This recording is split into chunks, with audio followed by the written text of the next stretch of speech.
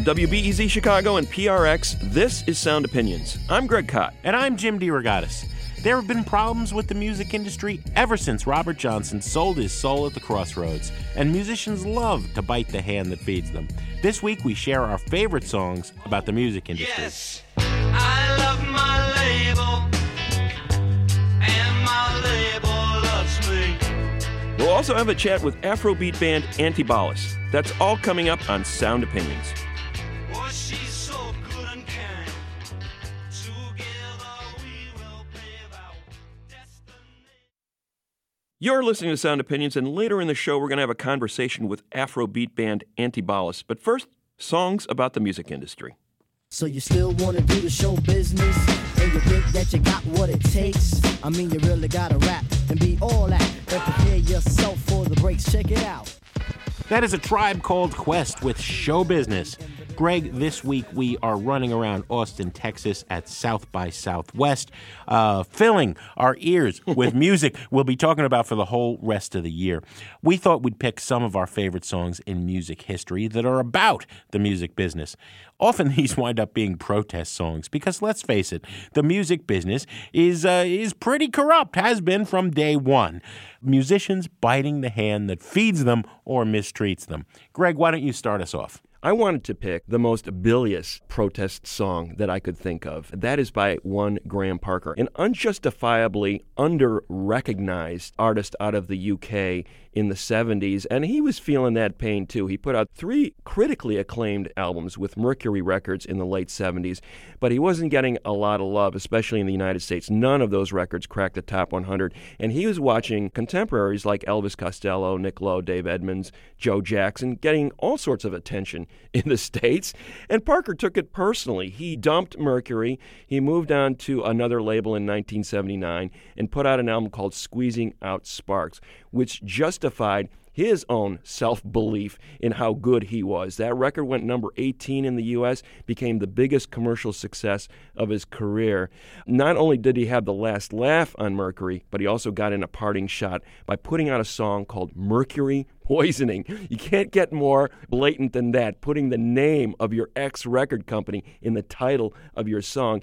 And, you know, I won't make any great claims for the lyrical nuance in this song. It is just straight on, I hate you, I got a dinosaur for a representative, it's got a small brain and refuses to learn. Those are just some sample lyrics And from this ironically, song. one of his strongest hooks ever. Indeed. You know, Parker could write great rock soul songs, and this is one of them. Graham Parker, Mercury Poisoning on Sound Opinions.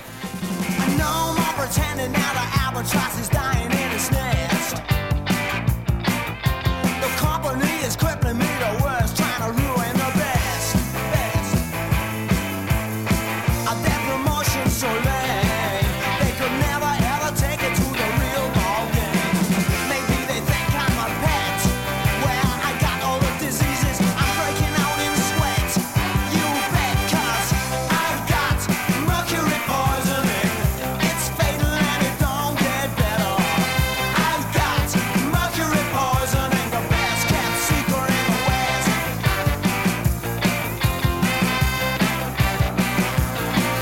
The boys and me are getting real well known around town. But every time I try to spread the action, something always brings it down, down, down, down. I ate the orange and I don't feel well. For them it's inconvenience, for me it's hell. The geriatric staff think we're freaks. They couldn't take it back to the Greeks, the geeks. The function speaks, and I got mercury poisoning. It's fatal and it don't get better.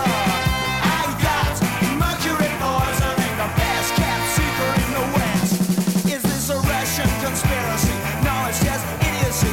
Is this a Chinese burn? I got a dinosaur for a representative. It's got a small brain and refuses to learn. Graham Parker spitting out some bile at the record industry on Mercury Poisoning on Sound Opinions. Jim, what's your first pick for a great record industry song? Well, Greg, we're going to jump around throughout history. I have a feeling we'll be coming back to the punk era, which Parker was part of, the tail end. But I'm going to jump ahead now to the late 80s, in that period when lawsuits were being filed that would set precedents about what was fair use for artists to sample and what they would have to pay through the nose for, or what they would not be able to use at all. I'm thinking of Public Enemy's fantastic second album, 1988, It Takes a Nation of Millions to Hold Us Back. And Chuck D, in the track Kot, Can We Get a Witness, is mad about a couple of things in the business. In the third verse, he's taking some shots at radio. I declared war on black radio, he raps, because they're not playing Public Enemy, right? But what he's most angry about is the court not understanding sampling. Caught, now in court, because I stole a beat. This is a sampling sport, but I'm giving it a new name. What you hear is mine, P.E., you know the time. Chuck D and the incredible sound collages that they were making with Public Enemy, they believed that the use of all of these minute fractions of a sample of a tune that they sometimes turned inside out and upside down and played with the speed, that they weren't necessarily recognizable as the song being sampled. They were creating something new. And yet the courts were suddenly saying that artists like the Beastie Boys on Paul's Boutique or Public Enemy weren't able to use sampling in this way. This ticked Chuck D off, and Chuck D's not a guy you want to tick off, right? Later in the track, he raps, "Sample this, my pit bull." Chuck is angry. I don't think there's a lot of songs about the business of sampling. This is definitely the best of them. Public Enemy, Caught. Can we get a witness on Sound Opinions? Court, now in court, cause I stole a beat. This is a sampling sport, but I'm giving it a new name. What you hear is my P.E. You know the time. Now what in the heaven does the jury know about hell if I took it? But they just look at me like, hey, I'm on a mission. Check it out, y'all. Conditions ain't right. Sitting like dynamite. Gonna blow you up and it just might blow up the benching.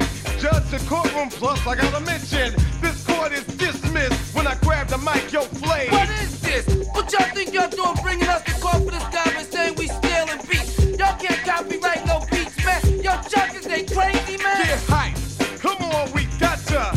Gather around, gotcha. Mail from the courts in jail claims I stole the beats that I ran. Look at how I'm living like.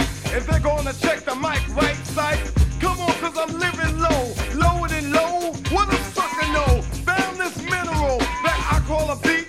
Paid zero, pack the low cause it's better than gold. People don't ask the price cause it's sold. They say that I sample, but they should sample this, my pit bull. We ain't going for this. They say that I stole this. Can I get a witness? Understand where we're going. Then listen to this plus my rolling. Coming from down from below, rebound, come on, boost up the stereo. Snakes in the morning, wake up scared, afraid of my warning. They claim that I'm violent, now I choose to be silent. Can I get a witness? Yo, Griff, move the S-ones out on the judge and the jury. Hold him hostage.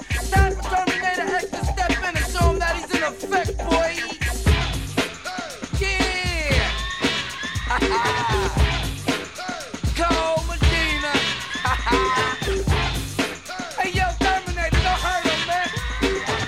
Hey, yo, Griff, hold him hostage, boy. Caught. Can we get a witness from Public Enemy on Sound Opinions? Jim DeRogatis is a great example of a track about the music industry. Now, the reason I chose this next song is because I think it's more shaded. There's a little more gray in it. You can read a lot into it. It doesn't necessarily have to apply to the music industry, which is one of the reasons it's so great. But I think given the history of the songwriter, you can certainly see where she's coming from. This is Amy Mann with a song called Nothing Is Good Enough. Now, after 2 albums with Geffen Records, a major label in the early 90s, she split with the label. In fact, she talks about this period in her life in the late 90s where she wasn't even sure that she wanted to make music or records anymore because her experience with the label was so dispiriting. And then in 1999, her friend Paul Thomas Anderson asked her to contribute some songs to the soundtrack for Magnolia, which ended up getting her an Academy Award and a Grammy Award and basically revived her career. She breaks ties with Geffen forms her own Super Ego record. She was one of the pioneers in going independent on the internet. And the next year, she releases an album called Bachelor Number 2 that includes Nothing Is Good Enough. Now, as I said, it's a wonderful song, great melody. Lyrics aren't particularly direct.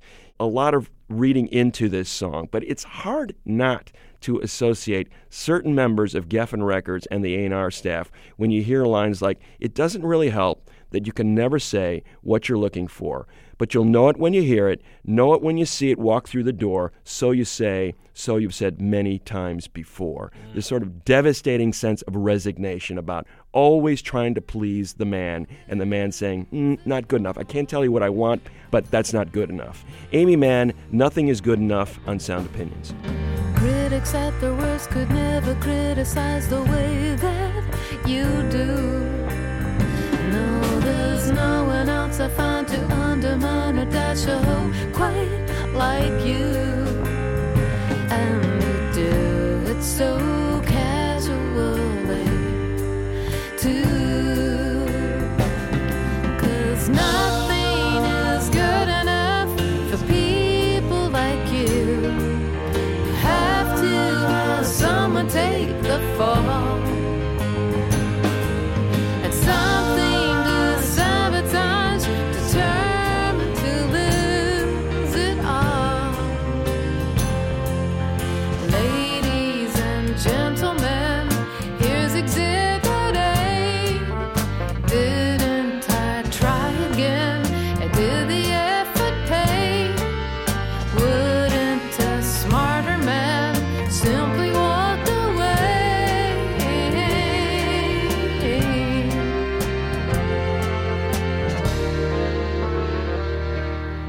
It doesn't really help that you can never say what you're looking for. But you'll know it when you hear it, know it when you see it walk through the door.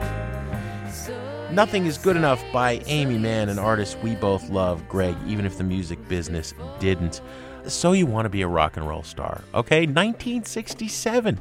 The Byrds already were cynical about the business of turning young musicians into stars. They had just seen the creation of the Monkees when they wrote this song and recorded it for the Younger Than Yesterday album. But I'm not going to play the original. I want to go to Patti Smith's reinterpretation of the song in 1979 for her fourth album, Wave. You know, Patti almost makes it a celebration because in the punk years, nobody thought anymore that you were going to be embraced by a record company and turned into a star. And yet, to some extent, it was happening to Patti Smith. But she came from the punk ethos. She worked in a factory in New Jersey to scrape up the money, borrowing more from friends like Robert Mapplethorpe to put out her first single, right? I mean, you know, punk was DIY. So that little spoken word breakdown in the middle of the song that she adds that isn't there when the Byrds did it, "Hey you, come here, get up." This is the era where everybody creates. I love that. I love that line. It's the same thing she did when she covered Van Morrison's Gloria and added that introduction. You know, Patti Smith can really make a song her own like nobody else. Still, the cynicism lives on. When you pay for all these riches and fame, it's a vicious game. Patti Smith Group with So You Want to Be a Rock and Roll Star on Sound Opinions.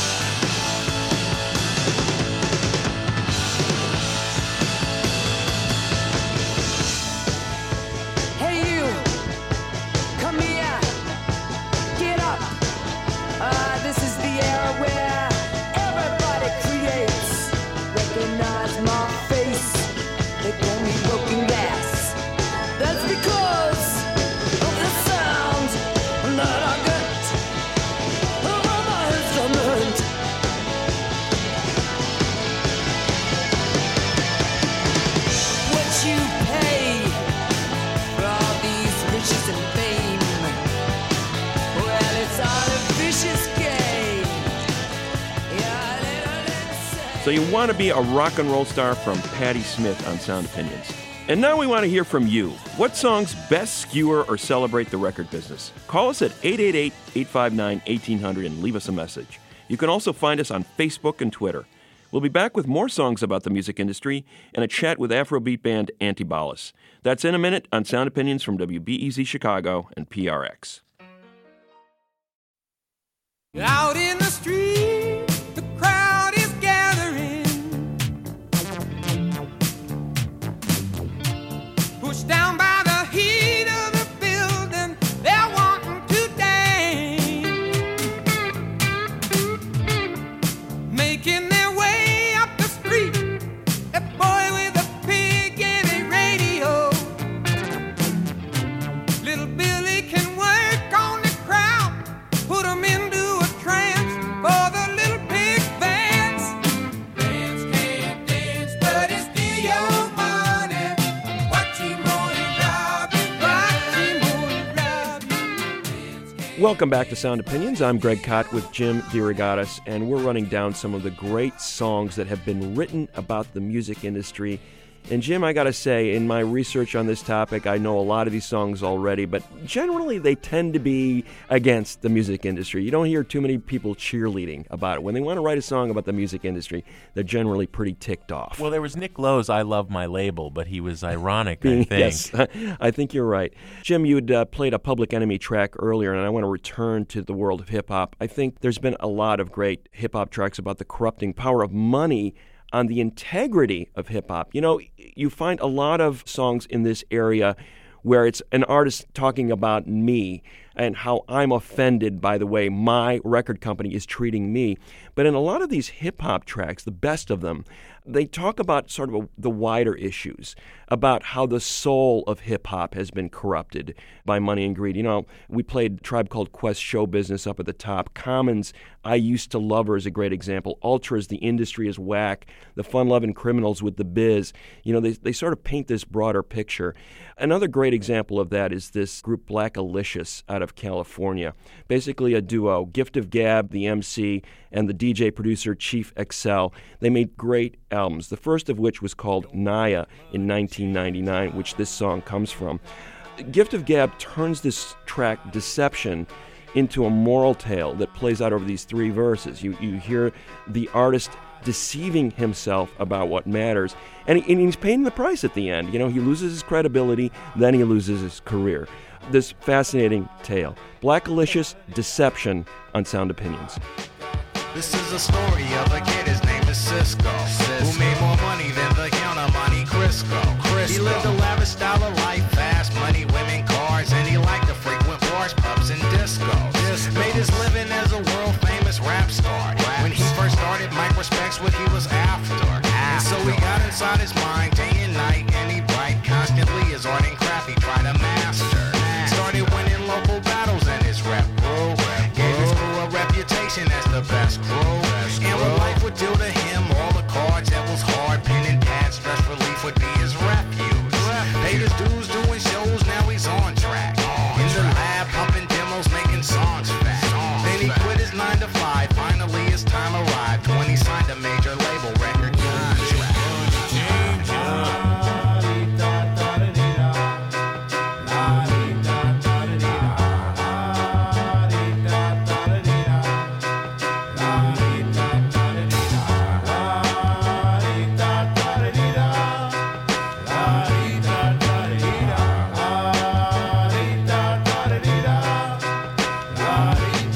His first single was an overnight success hit. And now he went from wearing rags to the best fits. All his new acquaintances gassed his head, taking it to the point where he lost proper perspective. Started cutting off the people he came up with. Ego blown like his soul had been abducted. Though his heart was once real, now material has filled up his world and he couldn't get enough of it. That is Blackalicious with the song Deception, about the deception that the music industry plays on these young hip-hop artists on Sound Opinions. Jim, what do you got next? Well, as noted earlier, Greg, we declared this a Rolling Stones free zone, or we would have gone with the under-assistant West Coast promotion man, which I just love because of the portrait of a mid-level record company nebbish. But You didn't only get those songs in the 60s. The alternative rock era, I think now that we're past it, we can see as the last gasp of the old school music industry, the $1,000 dinners where bands are being wined and dined and flown around and courted by the major label system, which really wouldn't exist much longer. Local H was a Chicago duo, guitar and drums, led by Scott Lucas with the original drummer Joe Daniels, that had some success for the 1996 album As Good as Dead. Remember, it spawned a couple of alt-era radio hits, high-fiving MF and Eddie Vedder, and most of all, Bound for the Floor.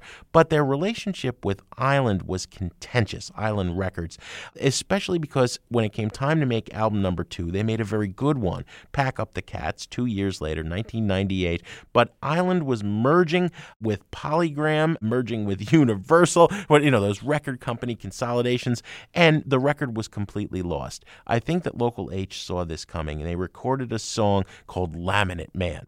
Now, if you've never been to a record industry convention like South by Southwest or any record industry gathering, everybody has these laminated tags around their neck, right? Now, every convention has that, right? But the obnoxious thing in the music world is that the higher-up executives take the tag and they put it in their shirt pocket, thereby defeating the purpose of wearing the tag, so you can't tell who they are, so you don't bother them to do their job and maybe listen to your music. Scott Lucas, I think, is a very funny and underrated lyricist. He writes, "You want to turn me around by the resume around my neck," the laminate, right? Hand in hand on the witness stand, making time with what you got. You want to jerk me around with your resume around your neck. You're going to buy us with the ease of a virus and disease. I think this is one of the great alternative rock era anti-music biz songs. Laminate Man by Local H on Sound Opinions. Everything you want is done. You wanna run it on. You wanna get as high. Stand back and let it all check. Well, you've got enough to get you by. You don't even try with your resume around your neck. Loans are going unpaid. Dinner dates, a delayed phone calls, and no return. Toys in the driveway, ashes in the ashtray, bridges that you get to burn. I think it's coming to you. Such a strange occupation. I think it's coming to you. Such a strange situation. You wanna jerk me around by the resume around my neck. Hand in hand on the witness stand, making time with you.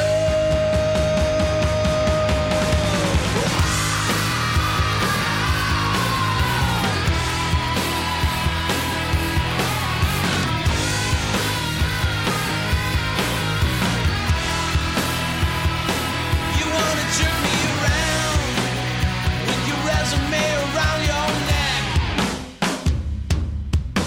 Gone biased with the ease of a virus and disease. You were on a roll, but now you're done. Your lead is hard to follow, your story's hard to swallow. You stop being very much fun. I think it's coming. Local H with Laminate Man, another great song about the music business. Greg, what's your last pick? Jim, in some ways, I'm saving the best for last. When we first talked about the idea of this show, this was the song that immediately popped into my head, and I'm going to play it now. You spit it out so quick, I didn't even have a chance to name it before you got to it. I beat you to it. I think it's near and dear to both of our hearts, and anybody who grew up or was around this era when the Sex Pistols were first making waves.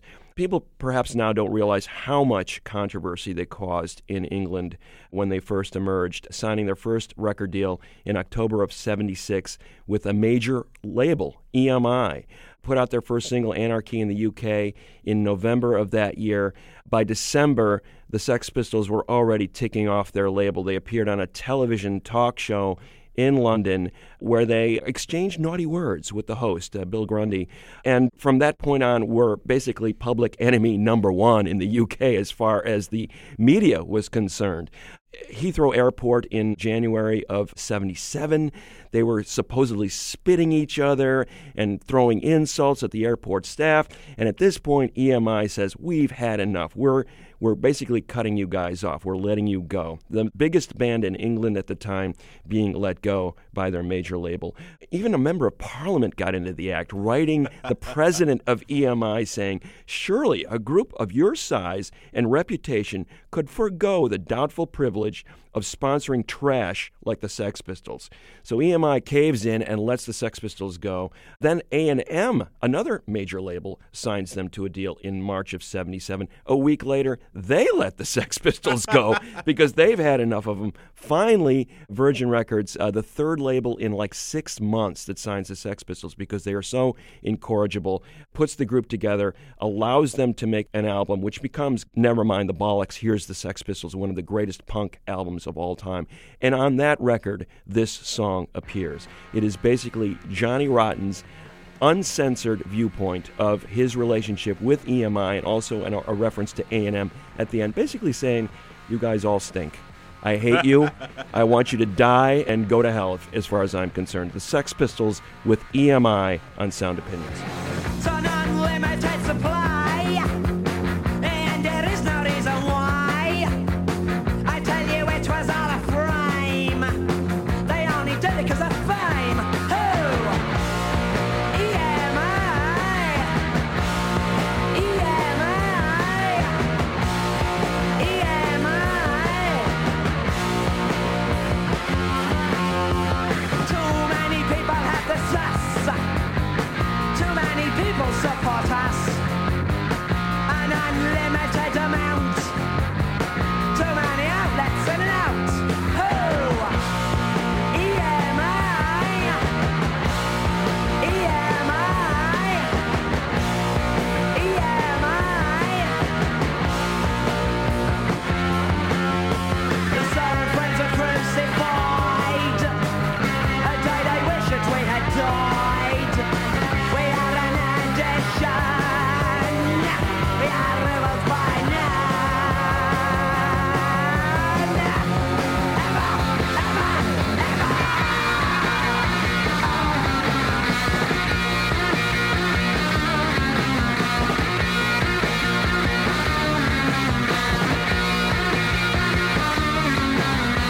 And you thought that we were faking, that we were all just money making. You do not believe we're for real, or you would lose your cheap appeal. Oh, you judge a book just by the cover, unless you cover just another. And blind acceptance is a sign of stupid fools who stand in line like EMI.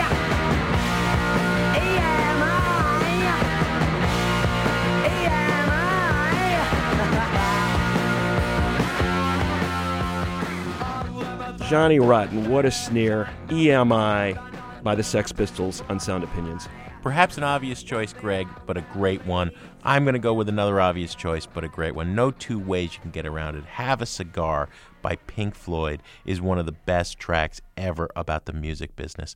I think Pink Floyd has become such an icon of classic rock radio that we don't often think about the tunes and how smart they are. I mean, the song sounds amazing. Wish You Were Here is the I think the best recorded of Pink Floyd's great albums. It's an astonishing sonic accomplishment. But the lyrical sense of humor in this song. Now, you have to realize where they were in 1975. The Dark Side of the Moon had taken them from this obscure English underground cult band to becoming the best-selling rock band in the world for a very long stretch. Broke every record there was to break. They weren't expecting this. They were used to making weird albums that nobody listened to, right? And suddenly the music industry, which has never really paid any attention to them from the beginning in the 60s, is looking at them long and hard. They are having meetings in boardrooms. These were slacker kind of guys that did not like meetings in boardrooms, and they're meeting with executives in suits with cigars. And they're saying things like, these executives, come in here, dear boy, have a cigar, right? And Pink Floyd doesn't know what to make of this. I think one of the things that make the song special is that it's one of only two songs throughout the Floyd's catalog that isn't sung by anybody in the group. They invited the great singer-songwriter from the UK, a UK underground hero, Roy Harper, to come in and sing the song. A legendary musician who, Led Zeppelin wrote a song about him, and he was a hero of The Who, is singing this song and making the pitch. I've always had a deep respect, and I mean that most sincere, the executive is saying, right? The band is just fantastic. That's really what I think. Oh, by the way, which one's Pink? And Pink Floyd actually had things like this said to them, where they're being kissed up to by the industry. Oh, one of you guys must be Pink. I'd like to meet Pink, right? And of course, Waters got a lot of mileage out of this later with The Wall. But I think as a statement on the record industry, Have a Cigar is the best they ever gave us. Here's Pink Floyd on Sound Opinions.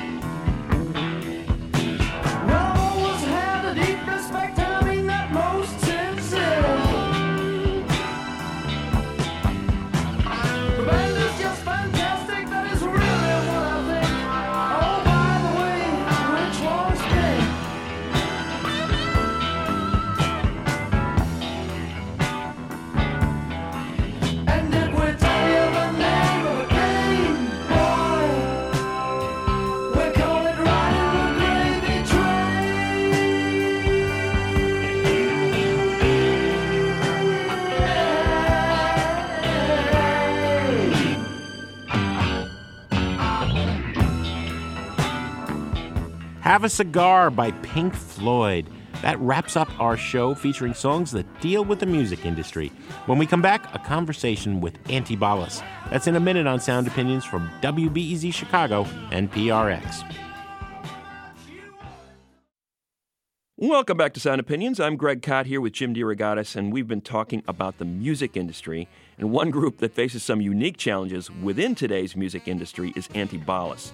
Since 1998, this is a 12-piece group has specialized in socially aware, horn-heavy music inspired by Afrobeat artists like Fela Kuti, and they've recorded 6 albums while collaborating with artists like the Dap Kings. But for a band that large, and we're talking like Earth, Wind, and Fire large, touring and recording become epic undertakings.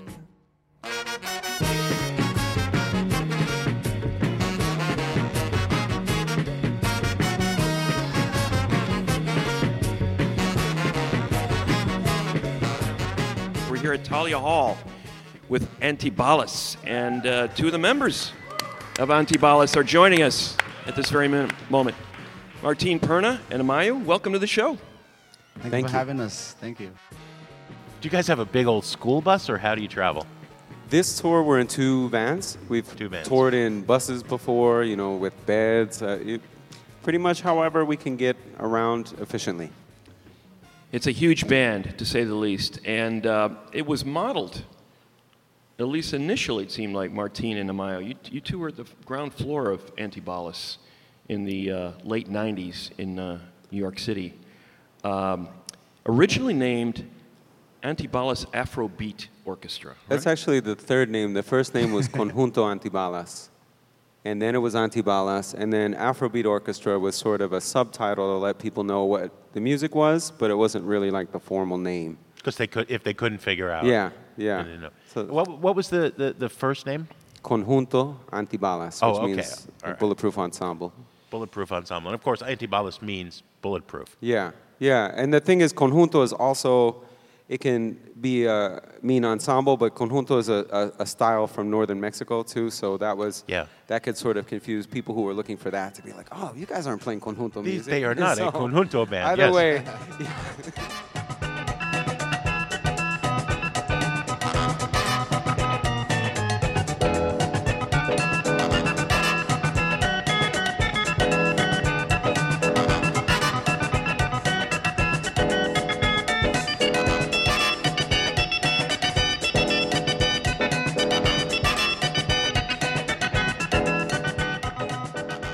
Now, I heard that name came to you, and the concept came to you while you were traveling in Mexico City. Yeah, I was visiting some family there, and it was a particularly hot time there, and I just kept, everywhere I looked, I saw the word Antibalas, bulletproof vest, bulletproof glass. Everything seemed to be in the, in the late 90s becoming bulletproofed. And I liked the sort of double meaning of the word, which literally means bulletproof, but it means anti-bullets as well. And living in the States, where it's such, we export violence all over through the world, we wanted to be a voice of peace and figuring out other ways that creativity and art could address conflict. Dirty money, oh. Dirty money, not the fruit. Dirty money, oh.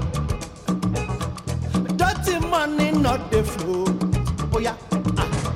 A man go drowning in the river.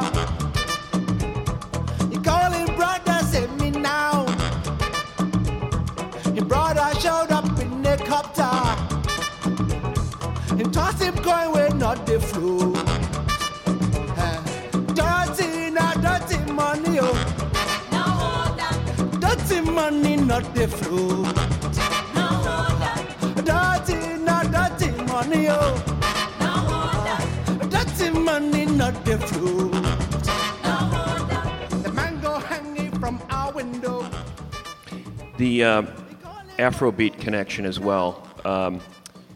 You name it's a style of music, basically. I know that you were very influenced by Fela Kuti, the great Nigerian musician. Tell us about how that influenced your getting involved with Antibalas. Having been in several different groups throughout my growing up, I was in a martial arts club when I was a kid, detective squad, so that sort of way of being part of a group and participatory, sharing ideas was kind of, seeded back then when I was a kid. So, of course, then seeing Fela who in my neighborhood and seeing an orchestra was an extension of that. So it was easy for me to feel myself gravitating towards that. 1, 2, 3.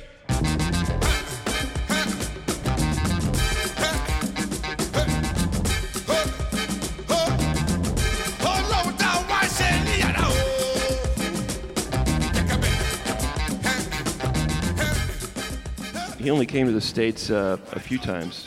There was not a lot of tours in the States, but the experience of that huge band must have been overwhelming to see. Yeah, it's overwhelming and yet comforting because, it's basically, it's like kind of living, the way we live. I came from a very big family, so I already had a comfort zone there to being in a big group. Everyone has, skills, and we come together and try to make things happen.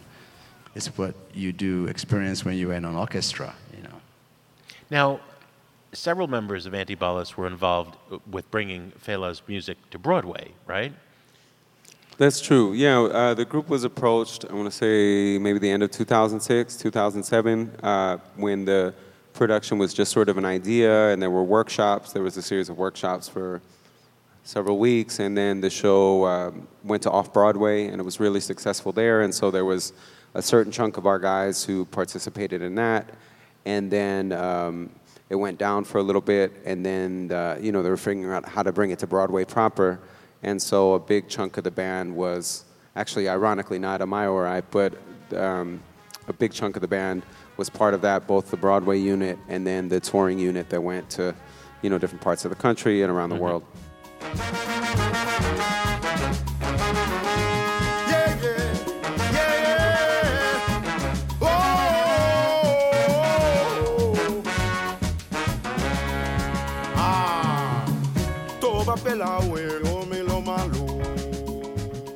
Is that part of the delay because it's been 5 years, long wait for fans of your music on record for this new album? Was that part of it, or people were just doing other things and life interferes? What was it? To a certain degree. I mean, without really getting too deep into the weeds about the finances, it's a 12-piece band.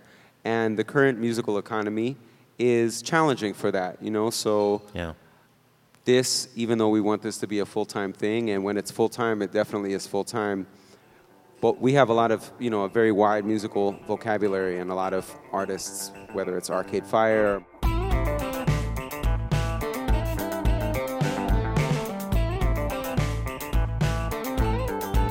Mark Ronson, Don't believe me, just watch.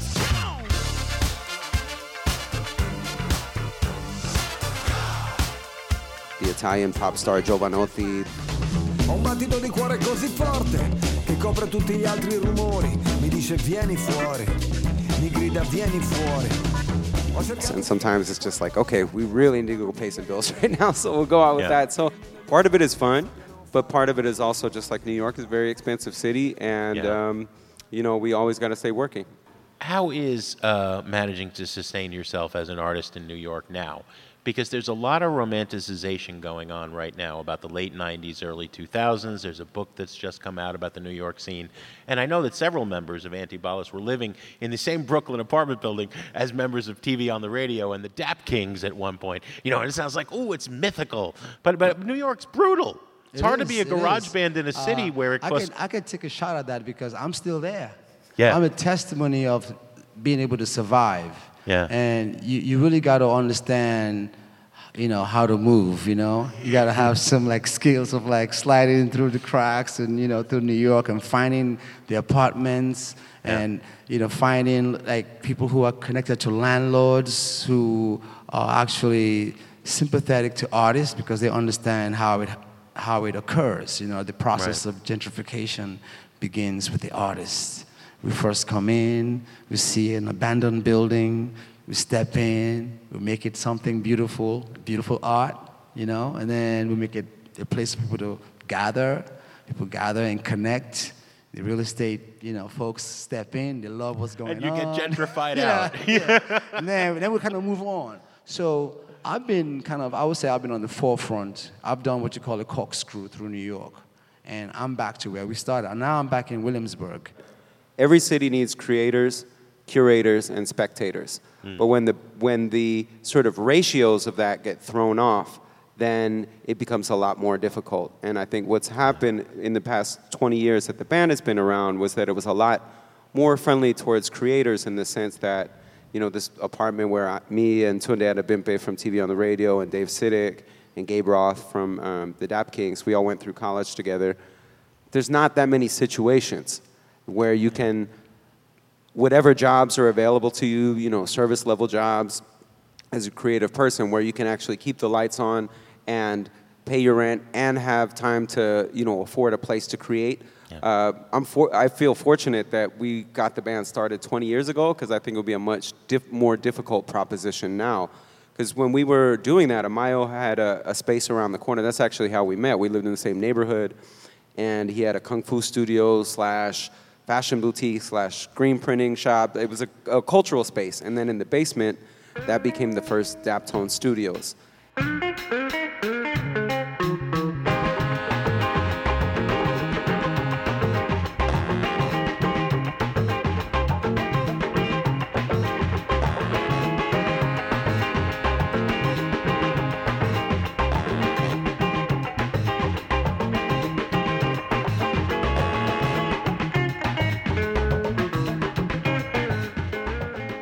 First time I saw you guys, you were playing at Coachella, and you played that song "Indictment" from one of your earlier records, which was during the height of the Bush administration in the early 2000s.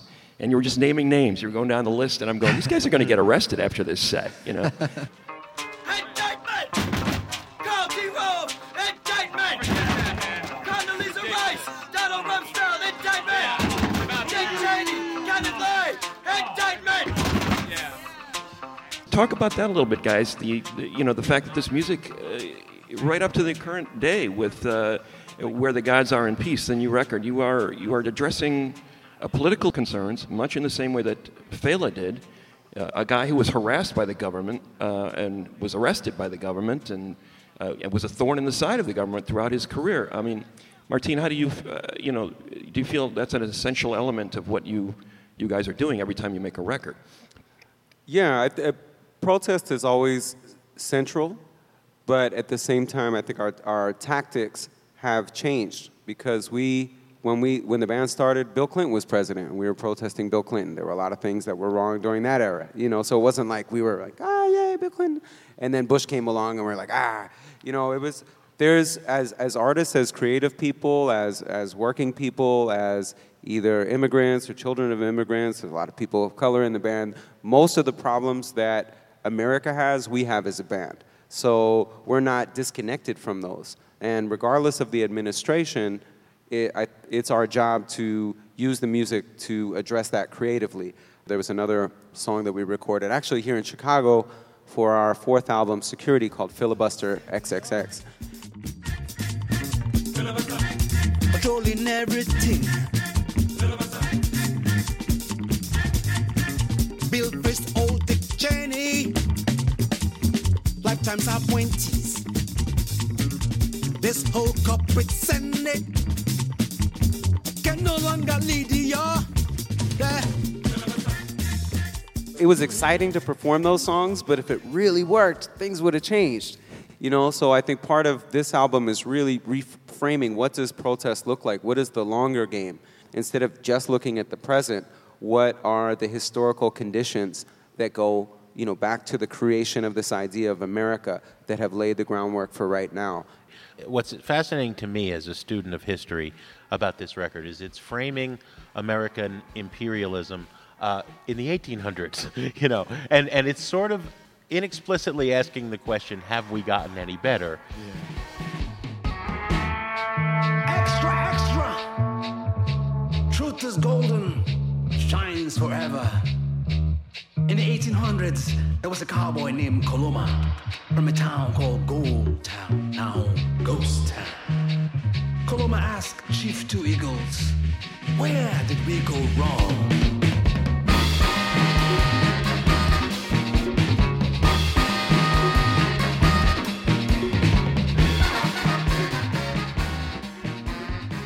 Traditionally, protest has been something that is exclusive. Like, we're right and you're wrong, and only the people that are right kind of belong, and the people that are wrong don't belong. So regardless of what the issue is and who's saying that, there's this idea that we all need to belong. And if you don't feel like you belong, then you're either going to be apathetic or you're going to be antagonistic. And so part of what we're doing in the shows is we don't play Indictment anymore. It's a great song. Just even to go back, in the beginning of the summer, there was a mention, not from Amayo, but one of the other members of the band was singing a song, and he just said a few words about Trump. And I had a friend who came from Central PA, voted for Donald Trump, and he left. And I felt horrible about that. I was like, he was having such a good time. And I was like, oh man, we failed in this show because we're trying to make, you're not going to see this banner on the radio, but we're trying to create that, and everybody belongs there.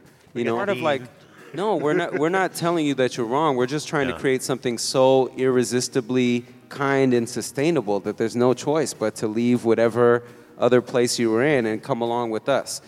So that, I think, is part of our approach and strategy as far as protest, because it's becoming more and more toxic. And I think as a band, we do have some kind of a platform, and we do have a power to kind of change, try to detoxify the cultural climate right now. And that's a big part of what we're trying to do. Well, if we can only start dancing together, then maybe we can start talking to each other. We've been talking to Duke Amayo and Martine Perna of Antibalas. The rest of the band's on stage. We're going to hear some tunes. We want to thank Talia Hall and our crowd for coming out today, and Goose Island for supporting Sound Opinions. And now we're going to come together over music. That's right. Thanks for coming on the show, guys. Thank you for having us. Thank you. Thanks so much. That was Martin Perna and Amayo of the band Antibalas talking to us from Talia Hall here in Chicago. You can find video of the group performing live at soundopinions.org. Greg, what's on the show next week? We are going to come back with some bands that are going to highlight the rest of your year. Thanks to the folks at Talia Hall, Shelley Stevens and Andrew Gill for help with Antibalas. Sound Opinions is produced by Brendan Banaszak, Alex Claiborne, and Ayana Contreras. baby, go wrong.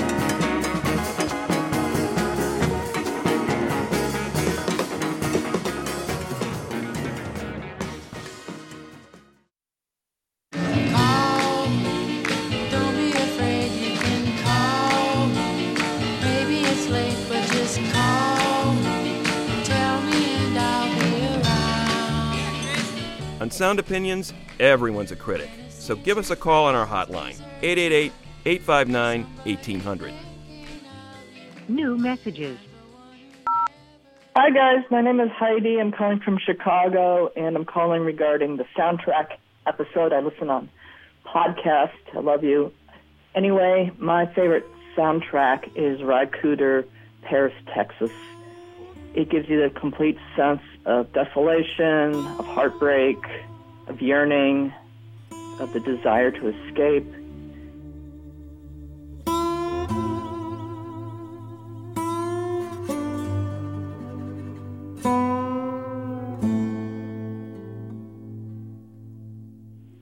Listen to it again if you haven't listened to it in a while. Listen to it if you've never heard it.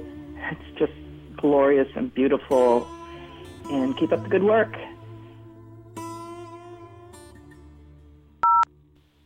Hey, Jim and Greg, this is Josh from Los Angeles, and I was thinking about calling last week after your show about cover songs, and then you did your movie soundtrack this week, and I had the same song in mind, so I figured I better call. And it's a song, I don't know the name of the artist, but it's a woman singing Jefferson Airplane's White Rabbit in Arabic in the 2012 David O. Russell film American Hustle.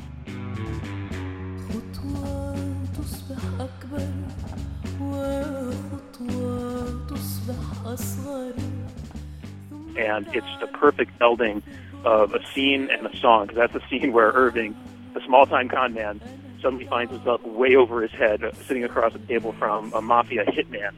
And all of a sudden, the mafia hitman, played by Robert De Niro, starts speaking fluent Arabic and totally blowing his cover. And he just realizes he just went down the rabbit hole. And it's perfect because there's White Rabbit playing in the background in Arabic. It's a little bit on the nose, but it just works perfectly. And I think the movie as a whole works perfectly with lots of other scenes like that. I was skeptical when I first saw the trailer. I thought, this is just boilerplate 1970s exploitation. Turned out it was a fantastic movie, fantastic soundtrack, and a good addition to the list you guys got started. So thanks a lot. Bye. Hi, guys. This is Steve calling from Valencia, California. I'm calling with my pick for the best movie soundtrack ever.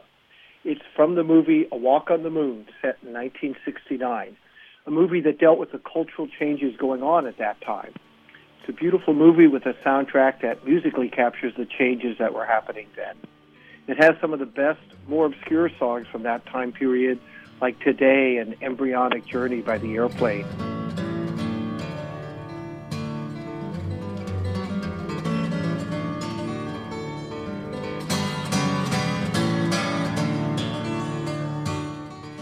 And Follow by Richie Havens. Let the river rock you like a cradle. Climb. If you want to get a musical taste of how the times were changing in the 60s, you can't do much better than this soundtrack. And you can end it with Jody Collins' beautiful version of Who Knows Where the Time Goes.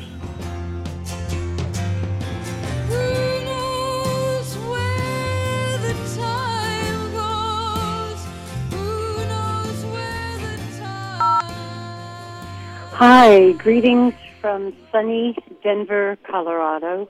My name is Echo, and I love your show. I am not a guru about music, but I do have an affinity for the 60s sound.